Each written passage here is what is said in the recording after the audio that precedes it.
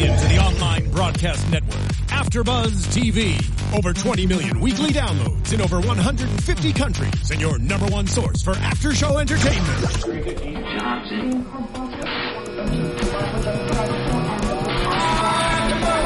AfterBuzz TV, the destination for TV superfans. Producing aftershows for over 300 of your favorite TV shows. Interviewing celebrities and showrunners. And bringing you behind-the-scenes exclusives. All thanks to E! Entertainment's Maria Menounos, producer Kevin Undergaro, and internet leader Akamai. Now, let the buzz begin! Oh. Look at that. The melancholy beats of Hill Street Blues. I love it. Yes. Great opener. One of those great cop shows. We're going to be talking about a great cop show today, everybody. Tonight? Why not tonight? Yes. Tonight. There you go. Welcome, everybody, to AfterBuzz's after show for the new show, Angie Tribeca. Look at that. Just debuted on TBS. They're doing something interesting with it. A 25-hour binge marathon for the first season. We're going to be breaking down the first 2 episodes. I'm Frank Moran. You can follow me at HappyGoJackie on Twitter. But I'm joined by 3 great partners. We're going to be a great unit. We're going to break down this entire season of Angie Tribeca. We're our own police squad here. Yes, absolutely. First off, we've got Nadine. Hey guys, Nadine Della Pella over here. You guys can catch me all over social media at Nadine DP and the number 3. So that's on Twitter, that's Instagram. I made it pretty easy. So. Were the first 2 taken?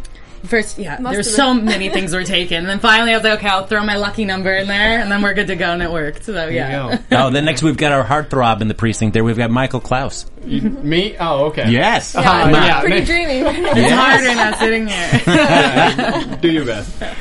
You can follow me on Twitter at Michael Klaus TV and on Instagram at The Only MC. Oh, the only one. I took that early. I took it early. Smart thinking. The real MC was taken. The only MC was open, and I claimed it. Oh, look at that. Wow. Shut it down for everybody else. That's Nobody it. else. They're all pretenders. That's right. They have to do like the only MC 3. Yeah, they have to put the note. Yes. I did. I didn't get on the train quick enough.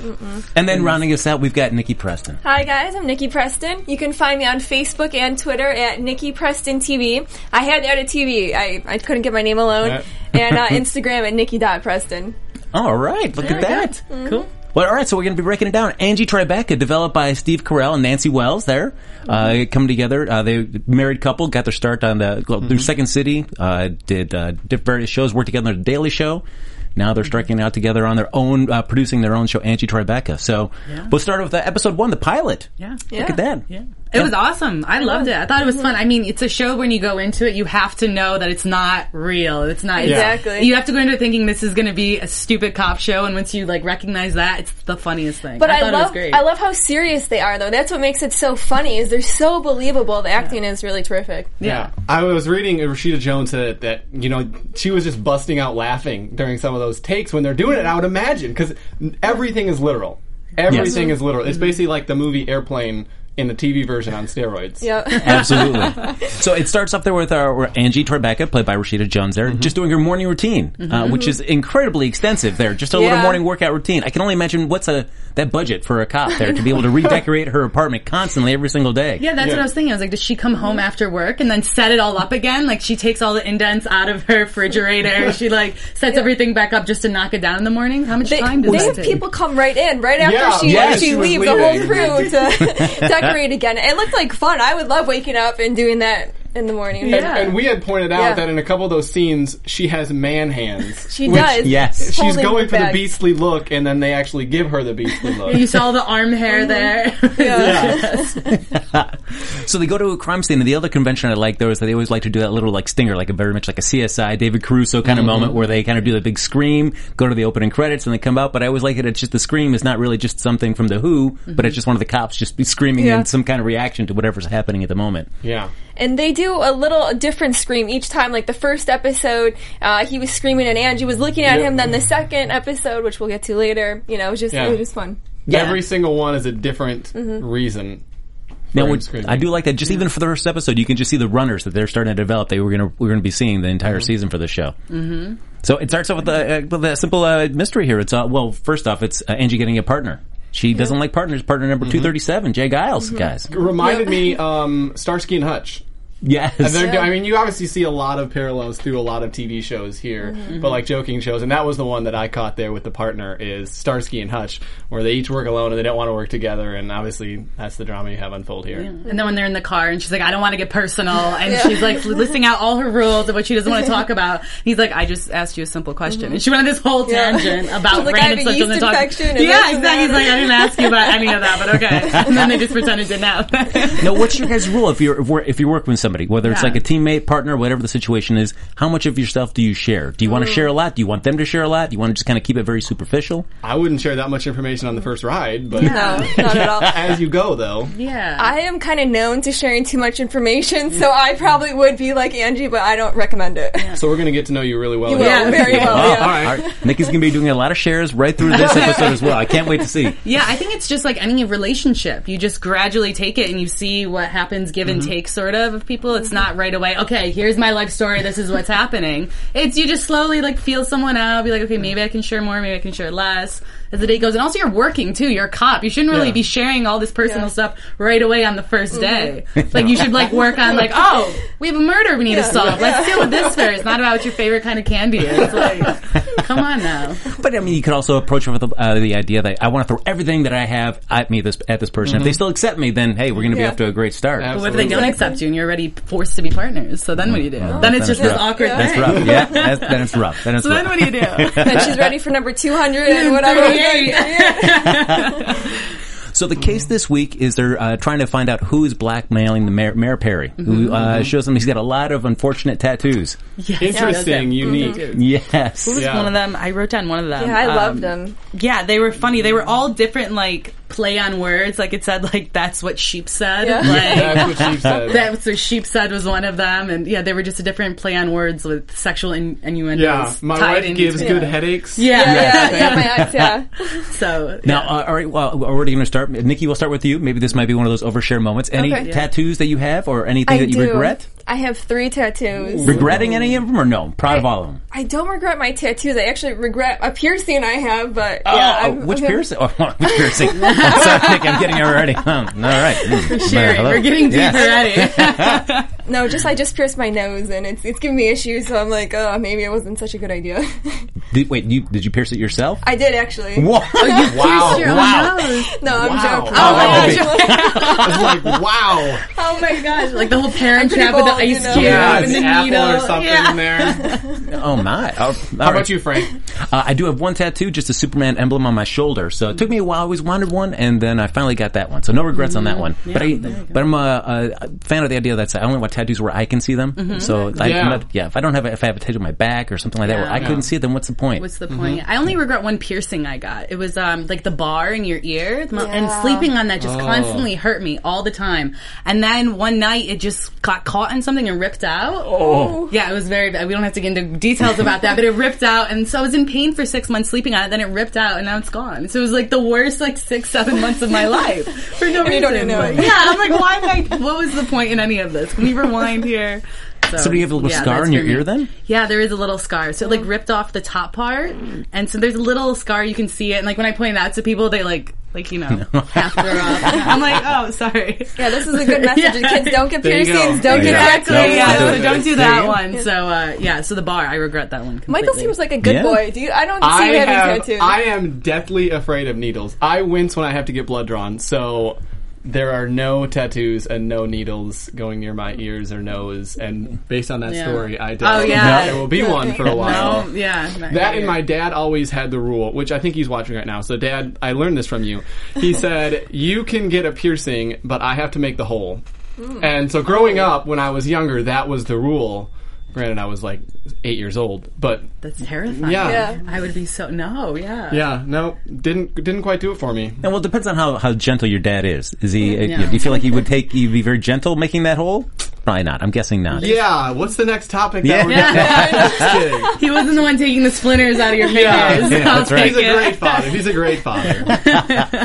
So now they've got to figure out who's blackmailing the mayor. So they start off thinking maybe it's the wife, maybe it's the mistress. So they go off to the wife, played by Nancy Wells Carell, adding her last name to that. But that conversation, I love that because it's just a lot of food being served throughout that conversation. And even what they ignore, and we saw this in the second episode too, they ignore all the obvious tangent that they should be taking. Well, it could be this person or it could be this. Well, let's just start with this person. Yes. Clearly, just to go for it, ignoring the obvious one, and we'll circle around. And what reminded me of that scene when she's first sits down, she's like, "Would you like tea? No. Would you like ribs? Would you all this?" It reminded me. I was talking to you guys before about Austin Powers. How in Goldmember, it was Goldmember, right? And he's offering, he's like a smoke and a pancake, a bong, that type of thing. So I felt like they were doing that same type of like offering. I don't know. It was very relatable to and Austin you mentioned Powers later too with the knee. Yeah, there was another scene later when he breaks his knee. The detective, her partner, breaks his knee, and then his leg comes up, and it was the same from the same movie as well. So I'm wondering if Steve and Nancy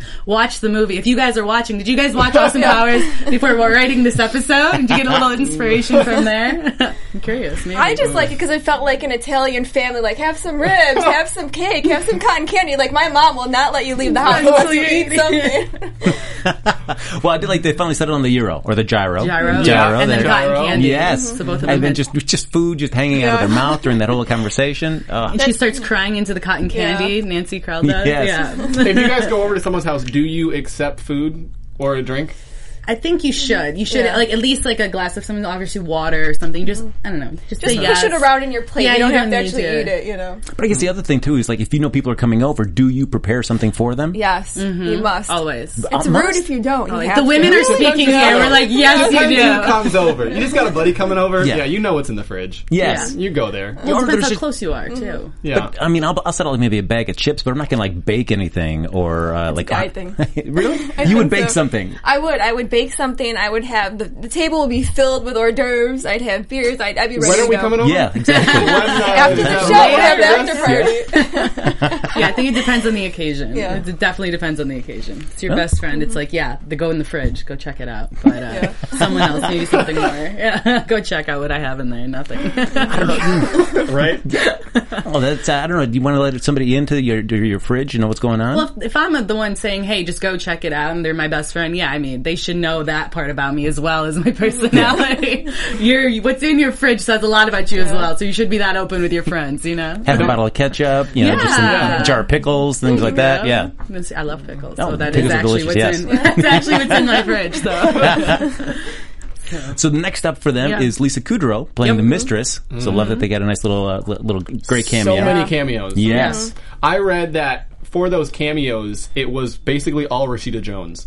That she just knows all those people, because I was reading on a couple websites about articles about the television show, and they said that Steve was like, we never would have gotten these, but Rashida just knows so many people in Hollywood. He's really saying he wouldn't have, he's Steve Carell. Yeah. But I'm pretty sure he could have gotten some people, though.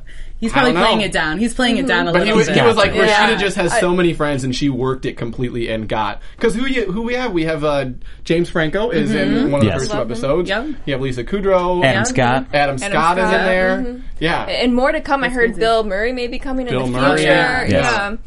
But I gotta mention, if Steve Carell came up to me, or anybody, and said, like, hey, do you want to just do a little bit? Like, who's gonna say no to Steve Carell? I've always wondered how that works, because they all know each other, so how much... you see all these stars working together for movies. How much is it like coordinating via text? Hey, just got this offer for this show. Do you in on this too? Yeah. Well, I think it's also like they're actors. They're doing it because they love it and they're passionate about it. So if they see this fun script, they're like, I don't even need to get paid. Obviously, I want to be a part of it because it's my craft. This is what I love to do. That's what I would kind of assume as well. Other than like the whole you scratch my back, I scratch your back type deal. So, but I think that's a good show of when you've kind of made it in the industry, when people are just kind of reaching out to you, like, hey, do you want to just come do this little bit thing for me? Do you want to do this little bit thing? Then you feel like all right, no, I guess I got something to offer. Yeah. Well, James Franco, he's known for that. He's in so many different, he makes so many cameos all the time. Yeah, I mean, he was in General Hospital for a while, playing Franco, Exactly, so. I know when he did that, people were thinking, like, why is he doing a soap opera? What is that?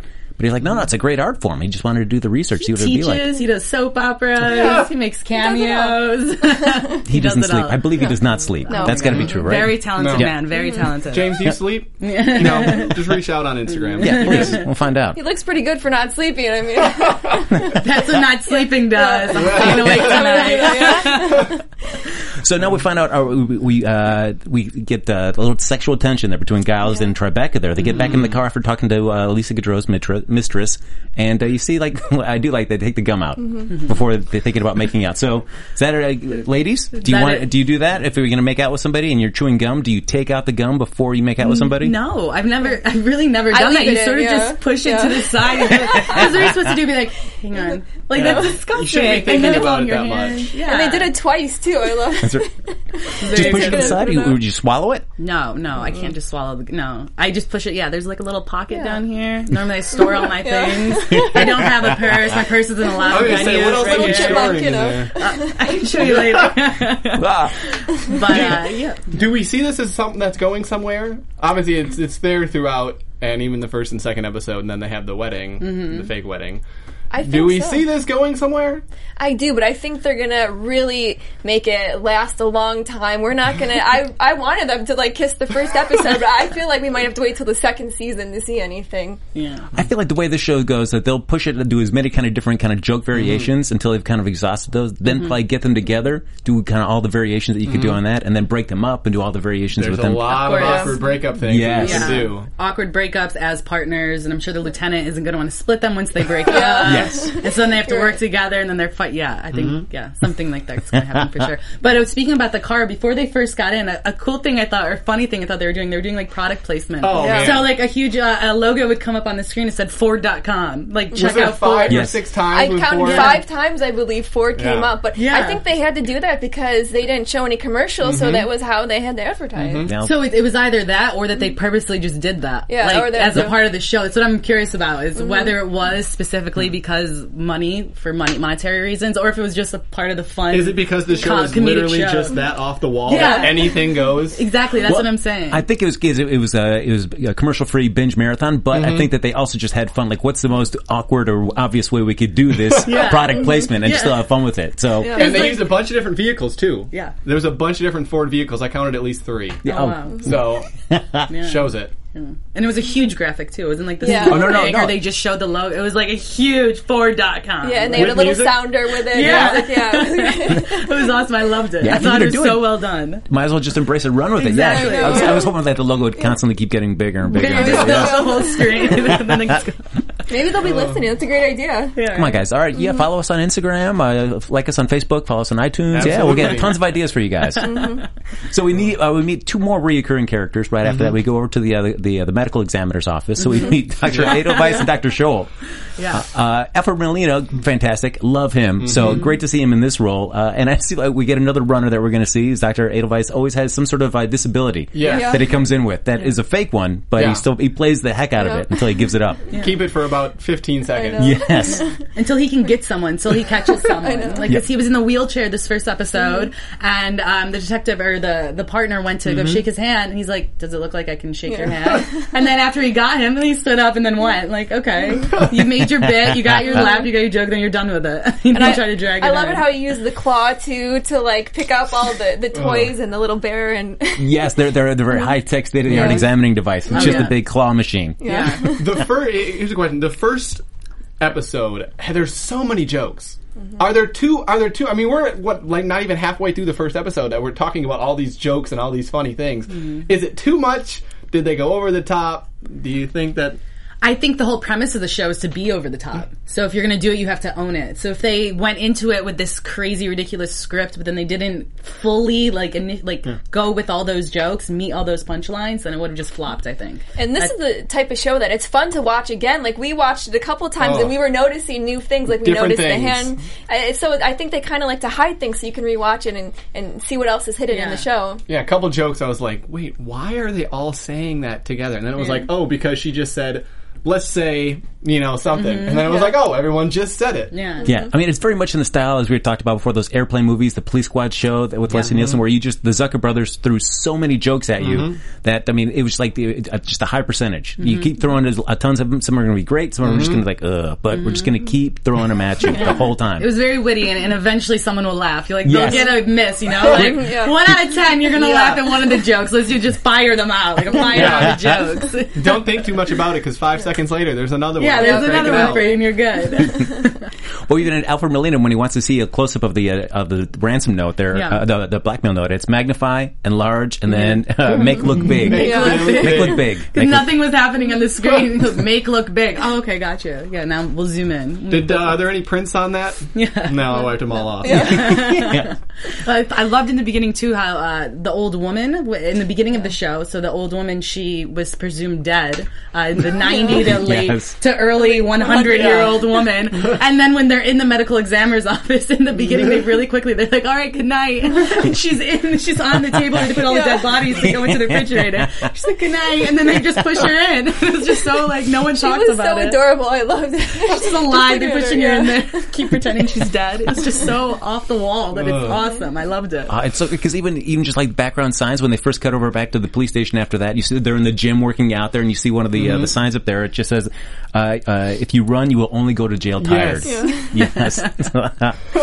And that's the funny part, is that he ran in this first episode. Yes. He ran away from them. So I think that was sort of, I don't know, they're predicting what he was going to do. I didn't catch that. I kind of just thought of that now when you said that. Yeah. No, there was a lot of foreshadowing. In the very beginning of the episode, you see Angie throwing her backpack to hit someone, and then that's how she ended up catching the criminal by throwing her backpack. Another one is in the second episode where there's the ring that James Franco originally cuffs her with the ring, and then at the end they're both holding the handcuffs. Yeah. At the wedding. Yes. There you go. Look at that.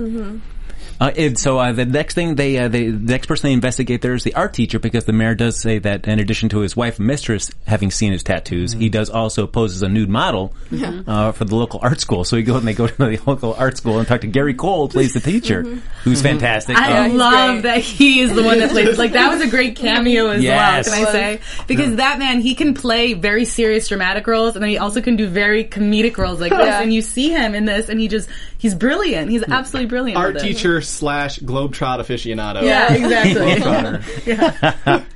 And I like that they end what they say, don't go out, don't go anywhere. So he starts listing all the important life dates. I've got my grandmother's birthday. I've got this wedding to go to. Nope. The Globetrotters in October. Yeah. That one will let you go to. I really see how hard that is. Yes. And then even ending with "Don't do anything stupid," and he goes, "Oh, of course not." And then he starts playing with a toaster and a fork there. He starts sticking that in there. That's what I'm saying. Those type of jokes. It's just there's so many of them that you have to laugh at that. You have to understand and get the wittiness behind all of those. It's great. And then he had just met with her, and then a few minutes later, she decides to come in and pretend to be the nude model, and she's just wearing a wig. Really, you're not going to notice that it's not the same woman. It's not Angie Tribeca standing right there. No. And then naked. How long would it have taken her to staple all those pictures together to make a dress? Oh, yeah. Later when she was leaving, she had no clothes on. She just stapled the Well, they dress were having together. a pretty intense police chase that seemed to go on for a while. Yeah, yes. A very long time. So, yes, we have Angie going undercover as a nude model now, and then goes and poses for that class, the life drawing class. Would you guys ever pose for a life drawing class? Would you be a nude model? I couldn't do it. I actually tried once in college. My friend was like, really? Yeah, yes, my friend. We're giving them so much information. She told us we would. No, my friend and I, we needed money. We're like, oh, maybe we should. It's tasteful. It's for art. It's for college. But no, I couldn't get myself to do it. I never did it. Yeah. I don't know. Nope. I don't think so. Maybe. I don't know. I'm not really sure. The offer's never been there, so I don't know if I'd say yes or no yet. All right. Well, I took a life drawing class. I was an art major, so I drew many nude models. And there was one guy, I was like, would I do this? And there was a trucker that would do it. He would just come in, and while we were on breaks, he would just walk over without putting on his robe, and he'd just be like chatting to people, guys and girls, about their drawings and just the general day-to-day stuff, but just naked, just standing there with you, like... Did you say a trucker? A trucker. Is it like what we think of trucker, like a big big dude, just Hair, ball cap, facial hair, everything. Just a nice, big, overweight kind of guy. So literally, what I'm picturing a naked guy in my head right now is what you were. Okay. Yes, there you go. Yep. Always right like that. Yeah. Anytime you go into a dressing room anywhere, the people that really shouldn't be naked are the ones standing there walking around naked. Anyone with a great body is like instantly covered up. Yeah. It's the Seinfeld joke where he's on the train with the guy, and the guy says, "I'm not ashamed to be naked," and he's like, "That's the problem. You should be. You should be ashamed of all people. You should be the insecure one right now. No, that's And of mean. course Everyone the- has a great body. Yeah. That's mean. And then, of course, the instant giveaway where he says, "Oh, the tattoos," and I would blackmail someone for $4,000. Yes. But he Instant says giveaway. the specific number. Yeah. Like, Exactly. that's, just goes back to the jokes. I love them. I love the corniness of it. It's great. Yeah, and then even Angie Tribeca doing her zinger to him. Well, it looks like somebody else is going to have to sit in the audience and have confetti acted like it was like a bucket of water with confetti and thrown at them. Yeah. Like, oh, all right, nice. Oh darn it! I lose my ticket. Yes. Darn it! But what happens though is when they start to chase him, once he leaves the room and they go on this chase, is when Giles, the partner, when he does all the classic cop moves. When you're chasing someone, you jump off the roof, you roll over the car, you just stop and you stand and you roll for no reason. He's playing it all Mission up. Impossible maybe reference when he was running down the side of the building.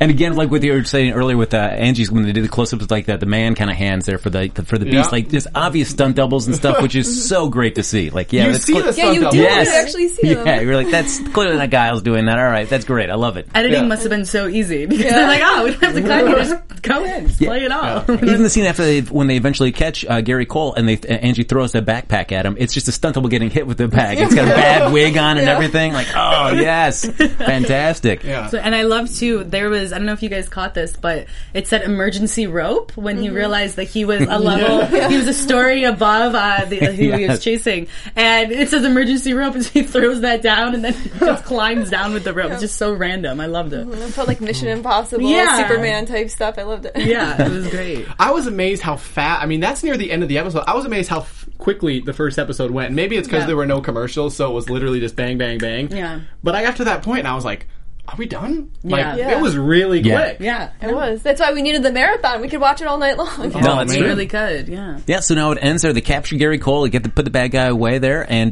Giles and Tribeca seem to enjoy being this whole partnership. There's that little connection. That little connection there, yes. There's something there. Yeah, and then the elevator door opens, and then Giles falls down and breaks his leg. So look at that. So there you go. It all goes full circle to where And then he just breaks his leg. I had also read Nancy was talking to an outlet, and she said that they had almost thought about killing him every single episode and then bringing him back, but they said he was just too likable of a character that they couldn't do it. So maybe just that first one is they did it, and then they were like, oh, we can't just keep doing this because he's such a likable guy. He's only going to break his leg. Like, I was surprised too that in the beginning of the second episode, which we'll get to, that they referenced to him falling. I thought, oh, that's gonna how the episode's gonna end that way. They're not even gonna bring it up in the second episode, But it and was they did. continuing. Yeah. You know. So just as a pilot right there, I mean, we had the marathon, so the second episode aired right away. But just taking it as a pilot, what'd you guys think? I loved it. I thought it was great. I watched The Office, loved The Office, but I was very happy that it wasn't so similar to The Office as well. Because going into it, you think Steve Carell, you think, okay, he's going to write this. He's going to write it like based off the show that made him so famous, basically. And I love that it was still that funny, quirky comedy, but it was heightened. It was very heightened and it was out of this world. And I think if you're going to do it, like we said before, if you're going to make these jokes, you got to go for it 110%. You can't have to. I feel like once it becomes a once a week thing, I will enjoy it maybe a little more because it's not just like constant. It's not like 110% for an episode and then you have 9 more episodes. Yeah. It'll be like that thing once a week where you're like, oh, I'll get some really good laughs. And you look forward to it for the next week. So it's not like over the top on top of over the top. Yeah. I kind of wanted to see them. I don't know. I feel like Angie at the beginning, she was trying to be so tough and so hard, and like, I don't need another partner. And then she caved in so easily and liked him and accepted Giles. And I feel like there needed to be maybe a little bit more tension. I think they needed to be kind of at each other's throats a little bit longer. But all right, I feel like for me, it's maybe like if I compared to like It's Always Sunny in Philadelphia, which might have more genuine laugh out loud moments for me. For this, it was just like one of those you could just watch for like that first episode and just enjoy it. You may chuckle a little bit, but the whole time I was was just enjoying myself the whole time. Like, all right. You have to know what you're getting into as well. You have to know that it is that mock comedy, that they're just making fun of everything and nothing is real. Well, I think I love that too, is that at any point, if you just turn on your television and it's halfway through the episode, you can still sit and watch it and enjoy it and laugh and not really need to know what kind of happened prior, because there are all those jokes. So I think that's a great way that they did that as well. So. And if you miss a joke too, it doesn't matter. It doesn't really relate to the storyline whatsoever, so you can just keep going. That's true. Yeah, this is like the first cop show I've seen where the whole murder part of it or the whole missing person part of it really doesn't matter. It's more about the jokes than it is. You know right away who it is. Yeah. But two possible suspects for 5 seconds, then you realize it's the one person. So we're doing almost like our own little mini marathon right here. We're going to be doing 2 episodes here. We're going to go right into episode number 2, which, as we're talking about, just tells you right away who did it. The title of the episode for episode 2 is The Wedding Planner Did It. So right away, they're just like... The Wedding Planner Did It. Yep. We're letting you know exactly. This is who did it. Don't worry about it. This is what you're getting into Yes. here. And we pick up right up there in the hospital, seeing if Giles is alive or not. And first, Adam Scott comes out, another little cameo, playing the doctor. That cameo. That Yes. was so brilliantly done. I loved it. And I always want doctors to say that. You always think, oh, maybe they did get me mixed up. They walk out like they know who I am, but they probably have no idea who I am. So it was kind of funny to see him not pretend, but think that it was someone else who died and not really the partner. It was kind of funny. But it wasn't even like close, because it was like an elderly black man that had died. So not even close. Like, you're not his wife? Yes. You're not his wife? Oh, I'm sorry. But the great part about it was, or the ridiculous part about it was, is once they found out that, like, oh, it's the wrong person, they started cracking. They're like, haha, what if he was dead? Like, that's something so... There's like a 2-second pause of silence where like, what would that be like? Yeah, I can picture that. Let's laugh about it even more. And then it even tags out there as they turn around, Giles walks back and he's just wearing his little hospital smock. Yeah, just open, but then Rebecca leaves as well, and her dress is open in the back as well. So that was fantastic. Partners, they have to match each other. That's how they have each other's backs. There you go. Yes, absolutely. Good one. Got it. And he comes out on crutches too, but then like a minute later he doesn't need them anymore. It's like he didn't even hurt himself. Some ankle sprains are worse than others. You know what he says? Yes. So now we find a little bit backstory with Angie this episode. We find out that the reason she hates partners so much is that she was engaged to one of her partners and he disappeared. We find out this partner's played by James Franco. The non-sleeping, really good-looking James Franco. Yes, always working, always working. I think he looked a little sleepy on this. I could see like, all right, he just got off like a flight from New York after teaching, came in, did this, and then headed right back.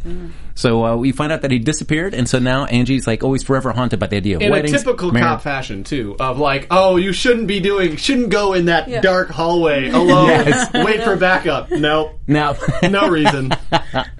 Even the flashback just goes and plays on all the cliches, starts slowing down, turns into like that filtered kind of blue-gray kind of look, slows down, the creepy childhood sing-along music starts playing as well. Yes. Hear a little swing creep. Yes. What we're trying to figure out is what actual horror movie is that from? It was definitely a play on some Ring or movie, The Shining. I don't watch this type of film, so maybe I just think that's what every horror movie looks like. So I'm thinking there may have to be one, but... Well, I kind of remember like the Nightmare on Elm Street ones. He always had like those children's nursery rhymes, and they're like the 1, 2, Freddy's coming for you, and they'd always kind of play that creepy little children's like nursery rhyme anytime that Freddy was being talked about. Okay. I'm a baby, so I can't watch this. I'm with you, girl. I'm totally with you. Cannot watch that stuff, but yeah, it was funny. I loved how they did that too. Yeah, it was cool. Well, the one thing is like workplace romances there. Yeah. Do you guys think that they're okay? Do you guys like, no, we're not going to involve with somebody that we work with, because I mean, if something happens, disappears, breaks up, I mean, that's kind of awkward for your partnership. I don't think it's ever a good idea, because relationships, I don't know, at least maybe it's me, they never seem to last, and then you're stuck working with this person, and...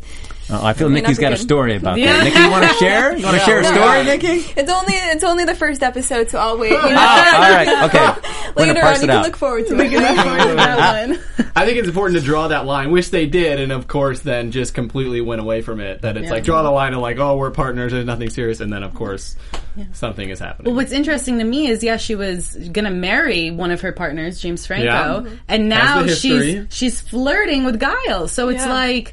Is this why you've had 237 partners? Have you tried to date all of them? Or done women love the uniform, right? I don't know. Maybe. I think it's the uniform. It might be. But I loved it when James Franco proposed to her. It was so cute how he was like, you have the right to remain beautiful. And instead of cuffing her, put the ring on her finger. It was so romantic, I thought. But it was great because it was even the cuff sound effects, but it was just the engagement ring. What are you putting on my finger? Oh, the engagement ring. Okay. I thought a funny joke that they threw in there. They're like, do you mind swinging? Yeah. Yes. And he goes, oh yeah, or he says something like that, and they go and they actually just swing. It's not what everyone else thought swinging would be. So I thought that was funny that they did that. But well, now they get called away for the crime this week. There's a baker dead, and when they get there, Dr. Scholl is just tracing the outline of the body using whipped cream there. I love it. A can of whipped cream. That's fantastic. Yes. Favorite joke of the so far is when they said that there's been a dozen baker murders, and she's like, so 13? I didn't even catch that one. Love it. Love it.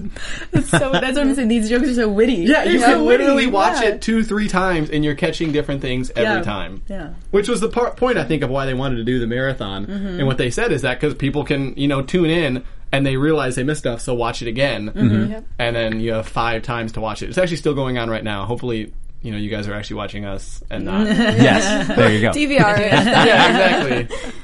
And then we see a little bit of, which I wasn't sure if this episode of they're playing with Angie just imagining things or it was really happening where Giles would constantly just kind of pepper the end of his sentences with like some kind of like romantic gesture, like, I love you, want to make babies with you. Yeah. But I wasn't sure, is Angie just imagining this or is he really saying that? Yeah. So is this whole relationship more one-sided? Obviously, he wants it. So is that a dynamic that we'll see moving forward? Well, I think you see here that her mind is just so clouded by the history coming up, her past, with all, they're dealing with a wedding, basically, murder type thing. So all she's doing is thinking about James Franco the entire time. So it's hard for her to sort of maybe have feelings for Guile while she's thinking about, and they're trying to solve this case. So. She didn't even want to be on this case. She has to get removed. She has to get off. So I think it's hard for her to really try and show her affection or her feelings for him when she's just thinking about her ex the whole time. So, but I think we kind of get the relationship moves to a different place, it seems, by the end of that episode. I feel like maybe she's kind of exercised those kind of demons there, I think. Maybe. Yeah. A little bit. They get over things fast in the show, so I think so. Yeah, that's 5 minutes, it's over. So they head over back to the medical examiner's office after that, so we get to see Dr. Scholl, Dr. Edelweiss there again, who comes in as a blind man this time. Next disability. I think you see one of my favorite characters so far. I will say maybe my favorite character on the show so far. And he's only in it for about 3 minutes of the entire episode. But yeah, he comes in as a blind man this time. And like I said before, he plays being blind until he makes a joke and he like hits her head and feels her face. And then all of a sudden he's cured. And it's like, okay, you took it for those 3 seconds. Was it just me or did he get like a cheap feeling? I felt like he kind of reached down a little bit. And then with the guy turning your head and cough. Which I just like because by that point they know that that's his thing. But they don't comment. They just sit there and let him go through the whole thing. Like, all right, eventually he's going to stop, but it's great. Just see how far he'll take it. I'm not sure if he's going to be a reoccurring character. There was talk that he may only be in a few episodes, but I think he's doing well, and I think that he will continue. So. I'm feeling afraid. I'm crying too.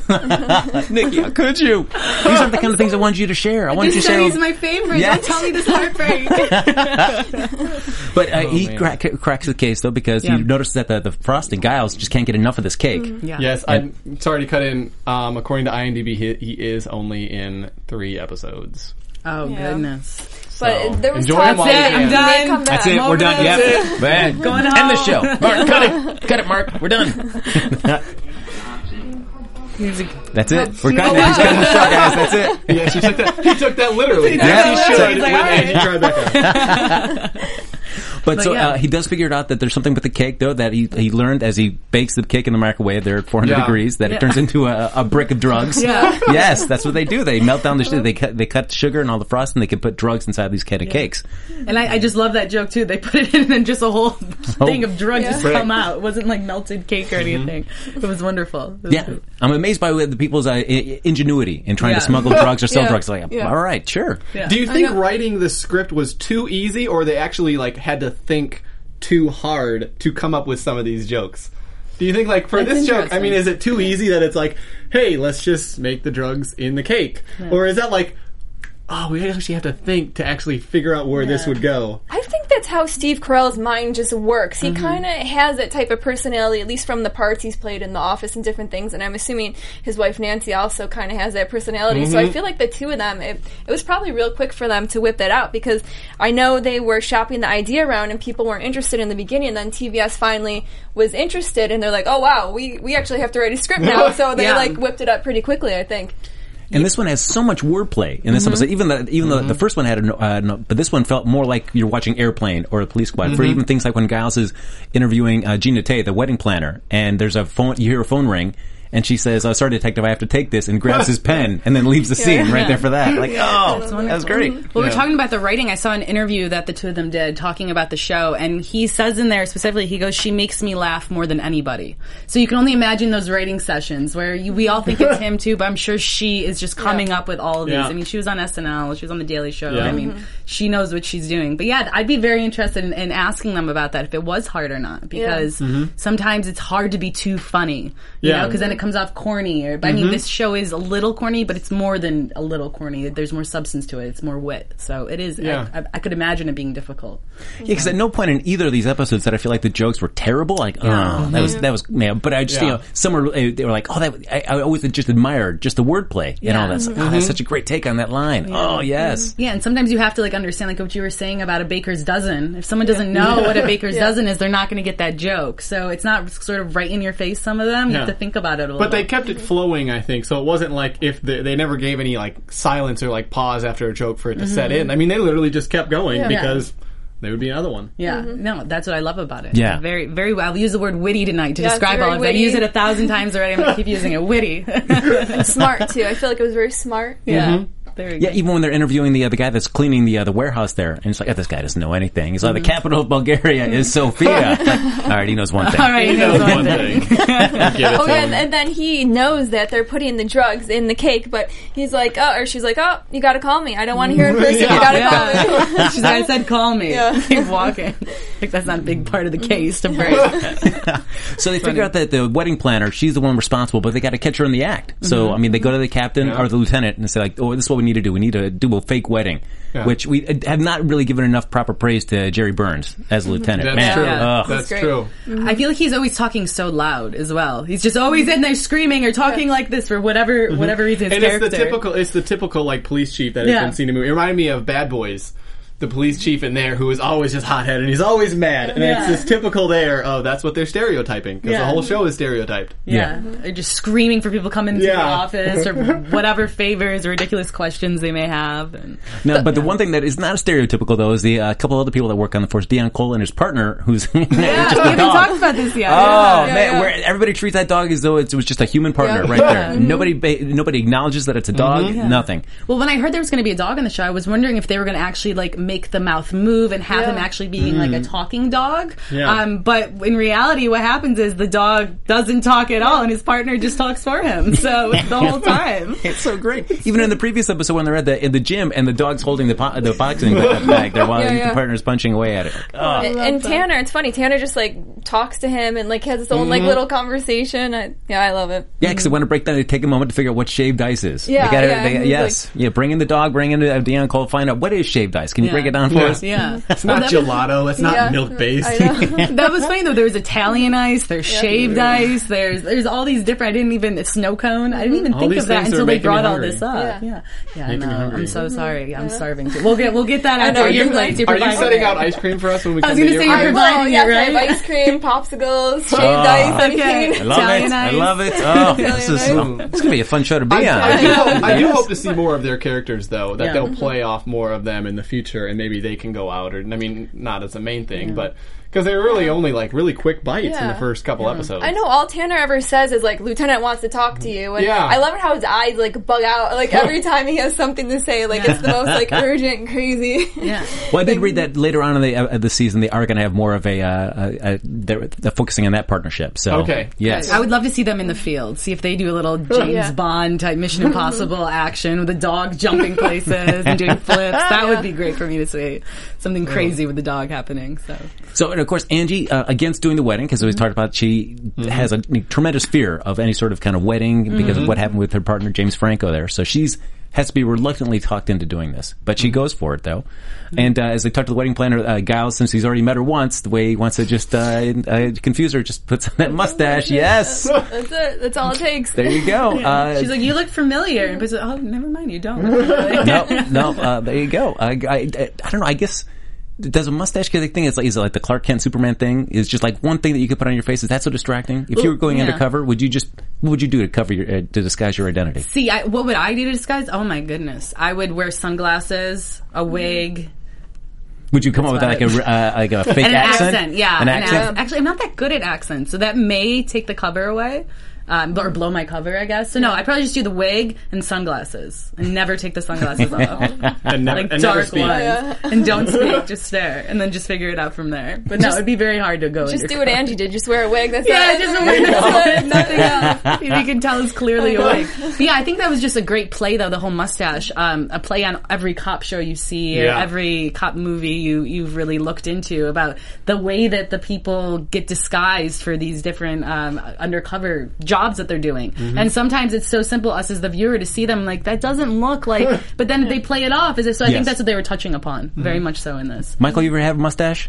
I can't grow facial hair at all. You have some facial hair. Well, I have this. This is what I like trim it up to be like this, but otherwise, before I shaved like an hour and a half before I came here, and this is what I got. Otherwise, it was maybe a little longer than this, like 3 days. Got nothing. That's it? And here's the thing. I have always had to be clean shaven because I was a television reporter for 4 years, and so nobody on TV actually wears facial hair like as a reporter, and so had to be clean shaven every single day. Couldn't do no shave. Follicles. Couldn't do no shave November. Did you know? I feel like you could grow a sick beard for no shave November. It doesn't come in very thick. It just kind of comes in like this, but it doesn't really. It's not very something to be proud of. So no. I think you could be proud of it. I got the best view, and it looks pretty good. Oh, Nikki! Oh, please. Looking at that, Yes. You have a few hairs there. I say we take a vote. Are we just growing our facial hair for the rest of the series? All right, that's it. Yep. Okay, we'll do it. No. Don't raise your hands. Ladies. No, we're doing it. No. Oh, come on, Mike. Let's do it. You got one vote. There you go. Dang it. Oh, 3-1, you lost. Fine. All right. So they get ready to do the wedding, and the wedding Giles is just waiting there at the altar. Yeah. And it looks like Angie gets some cold feet. Yeah. Well, the lieutenant is the one that's initiating it, which I think is incredible. I absolutely love that. But then, he runs after her because she has cold feet. Giles runs after her, and he's like, "This is a fake wedding." He's like, "No, but like she's my partner."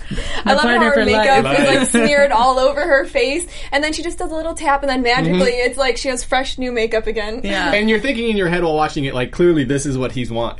This is what he's been waiting for since, he saw her. Yeah. And then he actually calmed her down and says, this is just like us as partners. This is a marriage partnership. Well, I think it was just so true how on her wedding day, the bride is the most gorgeous woman ever. No matter how she looks, she has to be. So he walks into the room and she has all this mascara everywhere and she's bawling. He goes, "You look so beautiful." He just keeps saying how stunning she is, and then she looks at him, and it just goes to show that even on your wedding day, you look the prettiest. You have to be. So so they get married, or they do the reception there, and then to prove that they're a real couple, they've got to do the dance. That's what the wedding planner before she can really go out forward with the deal. She wants, is this a real couple? Let's make them do a dance. So they do a tango. Yeah, but it had to be a well thought out dance. A well planned, well thought out dance. Because I think that's what the tradition is now for like all these new couples getting married. Everyone do a funky dance. Yes. No one's really just slow dancing anymore. To prove this marriage is real.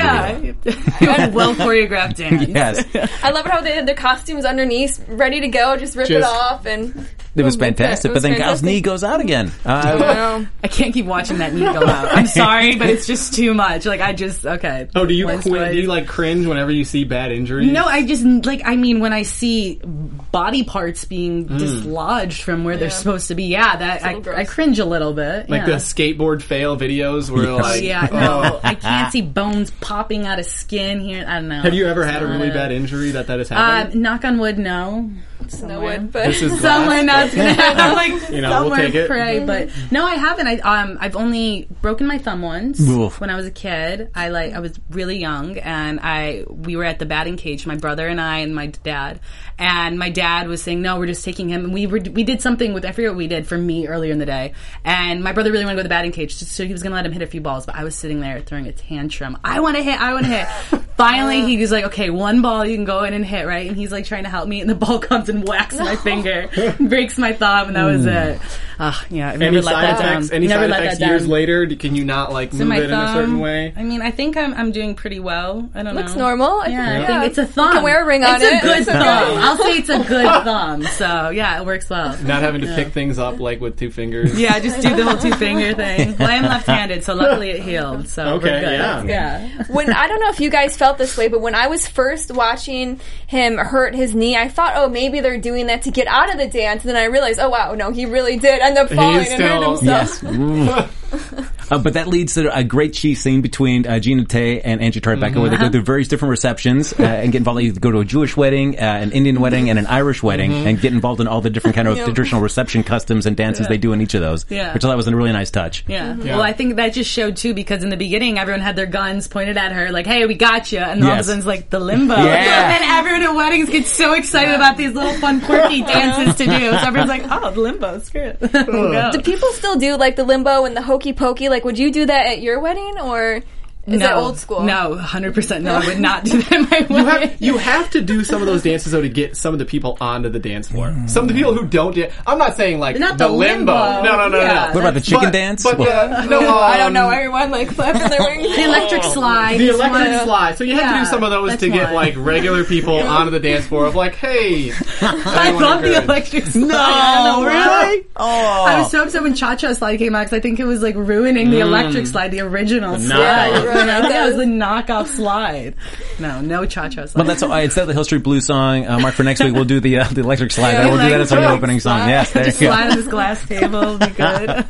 But then a wedding tradition ends up catching the wedding planner at the end because they throw the bouquet. She catches it there, and all the other lucky ladies try to attack her to get that bouquet there. And they really did a good job. They really did a good job of sticking with the wedding theme all throughout the episode. I mean, from the beginning of the wedding planner through the cake, through the wedding, and then the bouquet at the end. Yeah.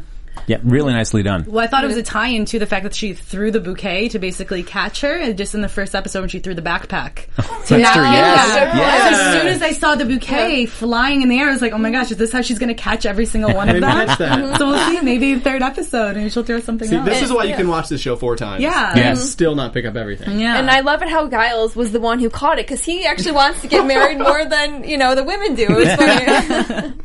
And so we see that Giles and Tribeca, they hold the handcuffs there together, have a moment, get so kind of caught up in each other that Gina Tay, she escapes. Yeah. So who knows if she's going to be a recurring villain throughout the rest of the series or not? Possibly. I don't know. And that's how it ends. Yeah. That's it. That's it. Yeah, There's no resolution. That was it. That was it, guys. It was done. But I think that shows, though, that their love actually did rekindle through it, because we were saying through it possibly that it may be falling apart, but right there at the end just shows that they can't get enough of each other. No, look at that. We're going to see. And I feel like we're not getting enough of the show. We can't get enough, guys. I know. You feel like we're fans? Yes? Yeah.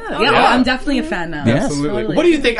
Here's when I was wondering about this show, because this is a genre that it was really good. I feel a long time when you had Airplane, you had Police Squad. Recently, I feel like they've tried to do it with a lot of movies, and I have not been a fan. I judge them. No offense, but and there's even one coming out right now with one of the Wayans brothers, 50 Shades of Black. Yeah. So they do a lot of those movies, and I'm like, ugh. So I was wondering what I would think of this. Is this something that you guys have thought about coming into looking at this genre where it is a mock comedy? Yeah. Well, like I said, I'm mostly a fan of it, but sometimes I'm not if it's done poorly. But I think they did a great job with it, and it was just basically what we've been saying, the way that they were able to do the jokes. And I think the fact that it's only a half hour, that completely changes it too, because it's quick. It has to be quick. You have to get to the point very quickly, and you're not bored. Like we're saying, we kept looking like, oh my gosh, time's up already. Yeah. So I think it had to do a lot with the timing of it. Yeah, and since there might be little things that kind of carry on from episode to episode, like Giles' leg, maybe Gina Tay, maybe. But I mean, it's just 22 minutes to really just tell one kind of story. So you can really hit those hard and fast, drop it, and then start with a whole new set of story beats to hit for the next episode. Exactly. And even if they don't hit it, the next episode doesn't even matter. Like even if they don't talk about did she get away? Is she going to be the villain? Yeah. Who knows? Maybe doesn't not. matter. Yeah. That's how they set up the whole show. Who cares? We can do whatever we want. Whatever. Okay. Who cares? All right, guys. Well, that is what we thought of episode 1 and 2 of Angie Tribeca. But we want to know what you have to think as well. So you can follow us here on iTunes, like us on Facebook. Like us on YouTube as well there. Yeah. Hashtag ABTV, Angie Tribeca. Yep. Reach out to any of us on Instagram and Twitter. Absolutely. Yeah. So where can they find you, Nadine? So you can find me again on Instagram and Twitter at Nadine DP3, the number 3, because I didn't get it in time. 1 and 2. Taken. 3 is a lucky number, though. It's okay. It's my lucky number. It's my lucky number. Why is it a lucky number, real quick? I was born on the 3rd of July. Oh, look at that. Yeah. All right. There you go. Now Michael, where can they find you? Twitter at Michael Klaus TV, and then Instagram at The Only MC. The only one. Only one, guys. Right here. Mm-hmm. Facebook and Twitter, you can find me at Nikki Preston TV, and Instagram at Nikki.Preston. There you go. And you can follow me on Twitter at HappyGoJackie, and check me out over at Iowa West every Tuesday with my improv team, Max, at 9:30.